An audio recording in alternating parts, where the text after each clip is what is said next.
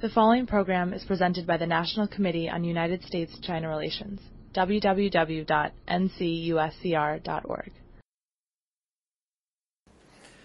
In 1979, 6 weeks after having left the executive branch, I moved to Beijing, and we kind of represented the first group of foreign investors into China since the formation of the People's Republic of China 30 years prior to that, so in 1949. I think it's fair to say the relationships and the understanding between Chinese and Americans that came out of those investments that were formed by both the negotiation and the implementation of those investments built bridges between our two countries.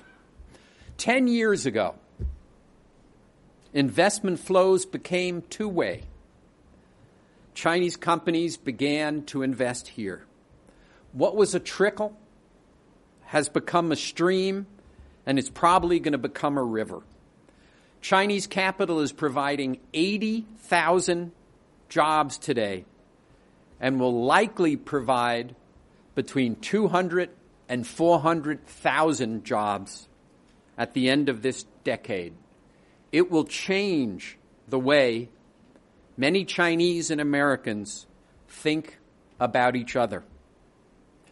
As a result of the experience which I had in the late 70s and the 80s, working with investors into China, and as a result of the experience of many of the National Committee members and directors investing in China, and because of the need to understand what this investment by China means in local communities around the United States, we decided to do a study on the effect of Chinese investment at the local level per congressional district. When we made that decision, it was easy to decide with whom we should work, because the Rhodium Group is the best in the business. Today, Dan Rosen, who's a co-founder of the Rhodium Group, and Thilo Hanemann, who is director of research at the Rhodium Group, are here to talk about it. So what I'd like to do is turn it over to them to roll out this study. We'll then take some questions. Then we'll move on to a presentation by one of the largest Chinese investors in the United States, the chairman of Fuyao Glass.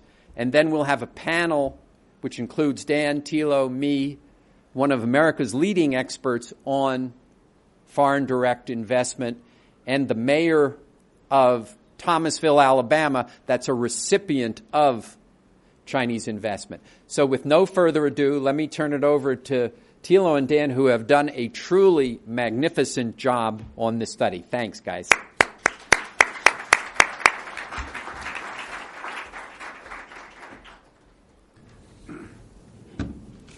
Steve, thank you so much, and it's such an honor and privilege to be part of the program here today for the National Committee as it warms up for year 50. It's such an important organization, and when Steve suggested that we try to find a way to put together the research Rhodium had in mind around these new flows of Chinese investment here, with the committee's desire to, as usual, find a way to dial down the anxiety based on sentiment and replace it with some thoughtful, considered basis for the United States and China to work through new issues and new challenges that arise as the relationship unfolds over the decades. I couldn't imagine a better undertaking for us to direct ourselves to. The sponsors for this study are very important, without which this kind of stuff doesn't happen. ACE, STAR, Ernst & Young, and Perfect World helped put together the resources to make this possible. I'm grateful for them.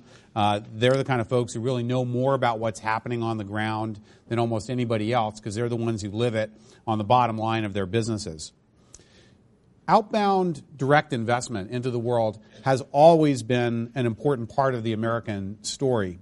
Some of our earliest settlements in this country, including the one underneath where you're sitting now called New Amsterdam, were in fact the assets of multinational corporations who were getting legal corporate charters to go out and found new undertakings in the world economy 400 years ago.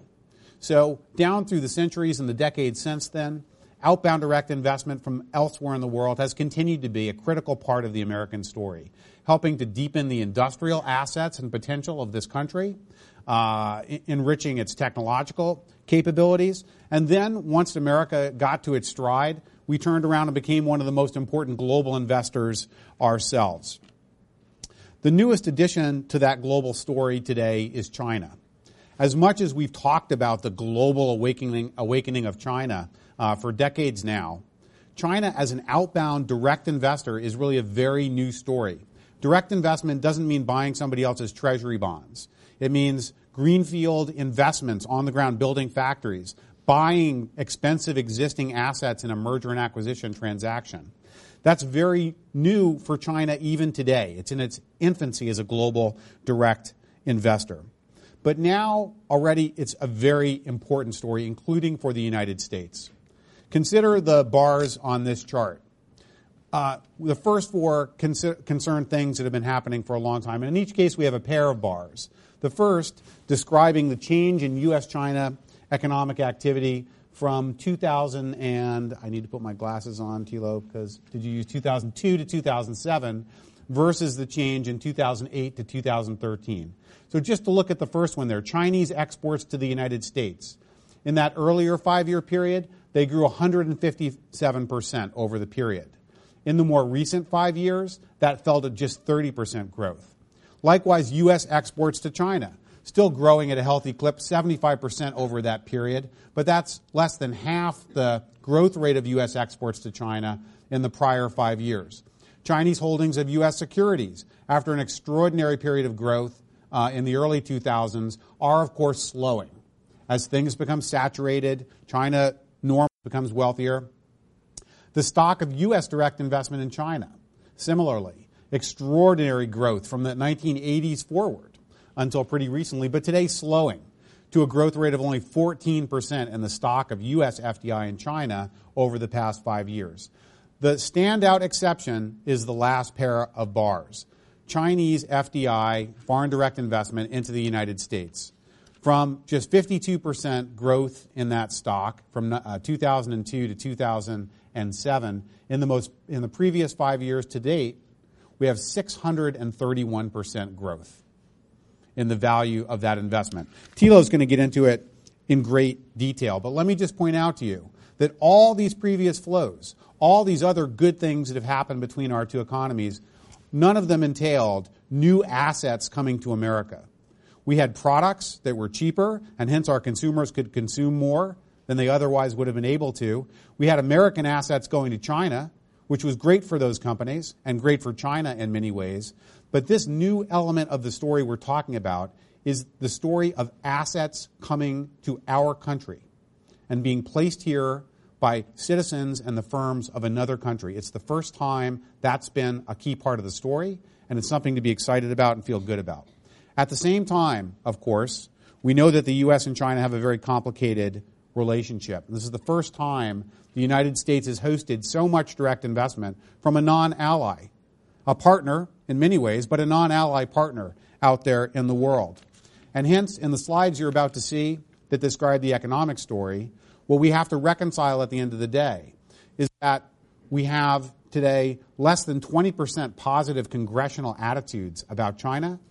And as the numbers are going to show, 78% of all congressional districts in America are now hosting Chinese companies. So we have an extraordinary gulf between our feelings still about what it means to be in a world where China is an important player and the benefits that are now starting to become quite consequential in our local communities around the U.S. And to detail those a little bit, I'd like to ask my colleague Thilo to come up. Thank you. As we see on this chart, Chinese investment in the United States has grown significantly over the past couple of years.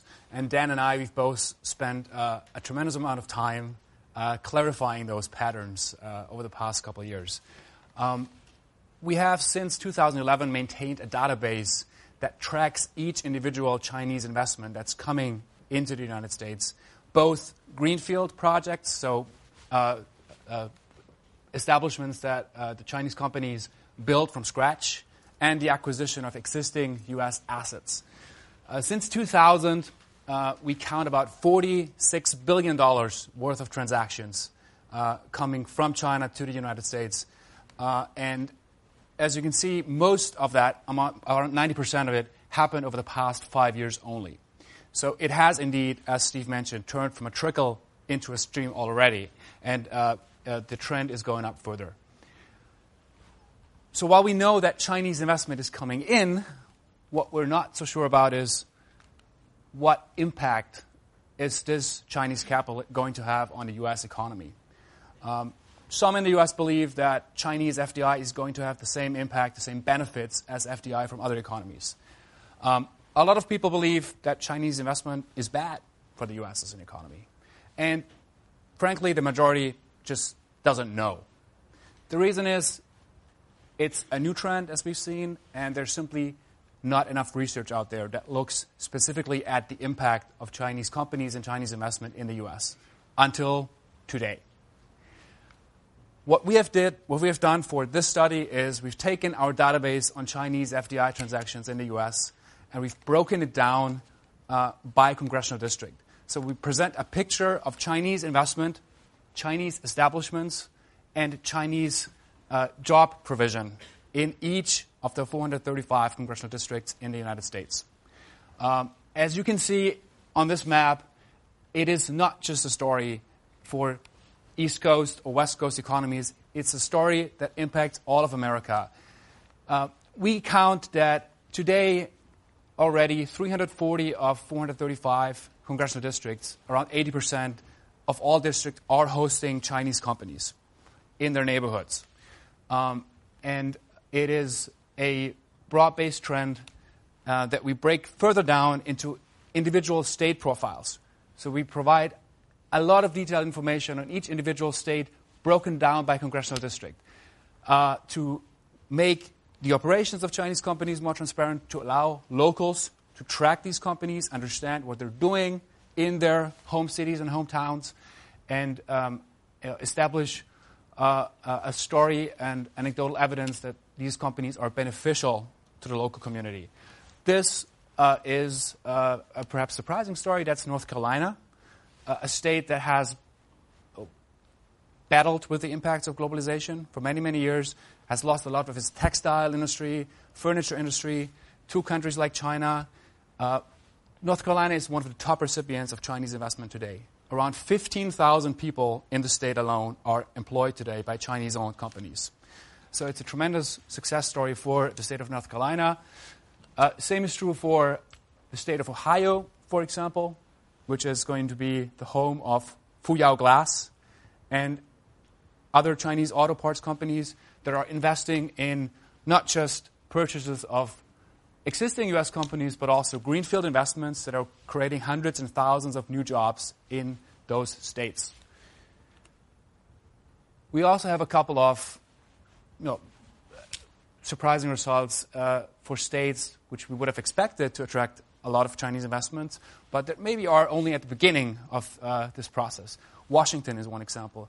It is a very globally minded state that has a lot of foreign investment overall, but it hasn't so far been very successful attracting a lot of Chinese companies. So another perspective for local officials to perhaps think about what other states are doing, and for local mayors and representatives to think about what their districts could do to host more of this new Chinese capital. Going back to the national level, one of the most important findings of our report is that while oftentimes the headlines in the papers are dominated by trophy purchases like the Waldorf Astoria, Chinese investment is not just going to the rich parts of the country. Chinese investment is a broad story, and in fact, the majority of Chinese capital is going to districts with low to medium household incomes. That is a very important finding. The most tangible benefit from a local perspective is, of course, jobs. And I think this is going to be the most broadly discussed number that is in our report. Our granular perspective allows us to present the first detailed assessment of Chinese jobs provision in the United States, so jobs that are directly associated with Chinese-owned companies in the U.S. We count that today, as of 2014, more than 80,000 Americans are employed by Chinese companies here in the U.S. That is up from less than 15,000 just 5 years ago. I have to say that this is a very conservative estimate, so we only count direct jobs. We don't include part-time employees. We also don't include indirect job creation, so at the construction phase or at suppliers. So this is a very conservative estimate. Another very important finding is that there are a lot of fears that Chinese acquisitions in the U.S. could lead to the transfer of jobs, of U.S. jobs, back to China. Chinese companies could purchase assets here and then take the technology, take the valuable brands, and ship it back to China. That is not happening. It's indeed the opposite. In the overwhelming majority of cases that we look at, Chinese acquisitions have resulted in additional job creation after a company was acquired here in the U.S., and this should contribute to a more balanced debate about Chinese acquisitions here in the U.S. from a worker's perspective. The last important thing, finding that I want to mention, and especially in the context of current dynamics around intellectual property protection and espionage, is that while we still have the perception of China as a low-tech economy, and there are, no question, tensions about IPR protection, Chinese companies are becoming important contributors of local research and development spending here in the U.S. Chinese companies are increasingly ready to pay market prices for U.S. technology assets. They're increasingly ready and able to maintain R&D operations in the U.S., and they're investing hundreds of millions of dollars every year on research and development activities in the U.S., utilizing the U.S. labor force, utilizing existing clusters here in the U.S., and also utilizing the existing U.S. system for intellectual property rights protection, which they don't have in the same way back in China. These are some of the benefits that I think are worth mentioning. We look at others, including export linkages, in the report, but I'm going to turn it back to Dan now to talk a little bit about the potential for Chinese investment in the years ahead. Thanks, Thilo. Just to finish up here in another two or 3 minutes or so, let's talk about the potential going forward, none of which is guaranteed to happen. And economists have ruined their reputations trying to project jobs gains from economic deepening between major economies. But if you want to play that game, because I'm not going to do it, sort of not going to do it, you would look at this. You would look at Japan as a direct investor in the United States from the 1980s. You think 80,000 jobs is a lot in America? Today, Japanese affiliated companies employ about 700,000 Americans. Those Japanese U.S. companies doing R&D earn licensing fees for their American subsidiaries from back home in Japan. Those Japanese subsidiaries in America export from America. So much so that Fred Hochberg, who spoke with us here at the committee a couple years ago, is going around looking for Japanese and now Chinese companies to support as American exporters. That's very much in his remit. So that's what the patterns traditionally look like, and they are worth getting somewhat excited about.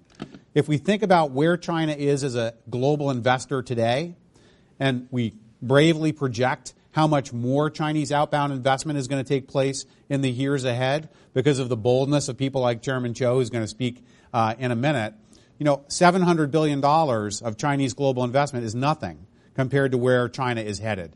If it becomes just half normal, we'll see $2 trillion and then more of Chinese outbound investment around the world in 2020. And a good chunk of that has the potential to come to the United States.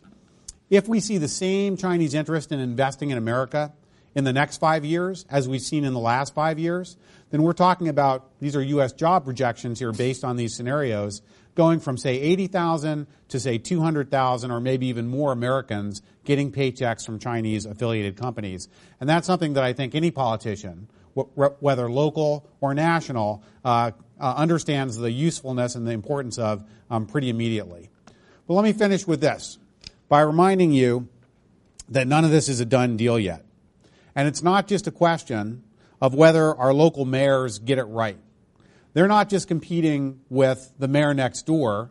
The mayor is going to come on in a second, beat out Dallas to bring Hunan copper to one of the poorest counties in America, and shows what you can do. But they've now got to compete against Germans and Swiss and French and Australians and Canadians and people all over the world who are even, or at least as eager, I should say, at landing some of these investments as America is accustomed to trying to do. It's local officials competing in an international environment, in fact, and every level, every branch of the U.S. government will need to have a role to play to make it possible for hardworking local officials to win that fight, to win that battle, whether it's the executive branch, the legislative, or, of course, the Congress. We have agenda items like getting a bilateral investment treaty done, making sure we negotiate an opening door in China at the same time as ours stays opened so that we keep this a political feel-good story rather than getting hung up about asymmetries in how these investments are flowing. And, of course, making sure that our courts back up the due process that America is famous for, so that if a Chinese company feels like it's mistreated by U.S. investment law, it can even take the White House to court and win. I'd like to see a lot of other countries in the world be able to show the same kind of patterns. You have your role to play here in the audience as well, as advisors and business people, public intellectuals, and interested citizens. You'll be involved in conversation about the United States and China in the future as you have been in the past. And I encourage you to have those conversations based as much as possible on the best available information on what's actually happening and what the local implications are, rather than just on gut feelings. Thanks very much, and thanks again, Steve, for making it possible to do this.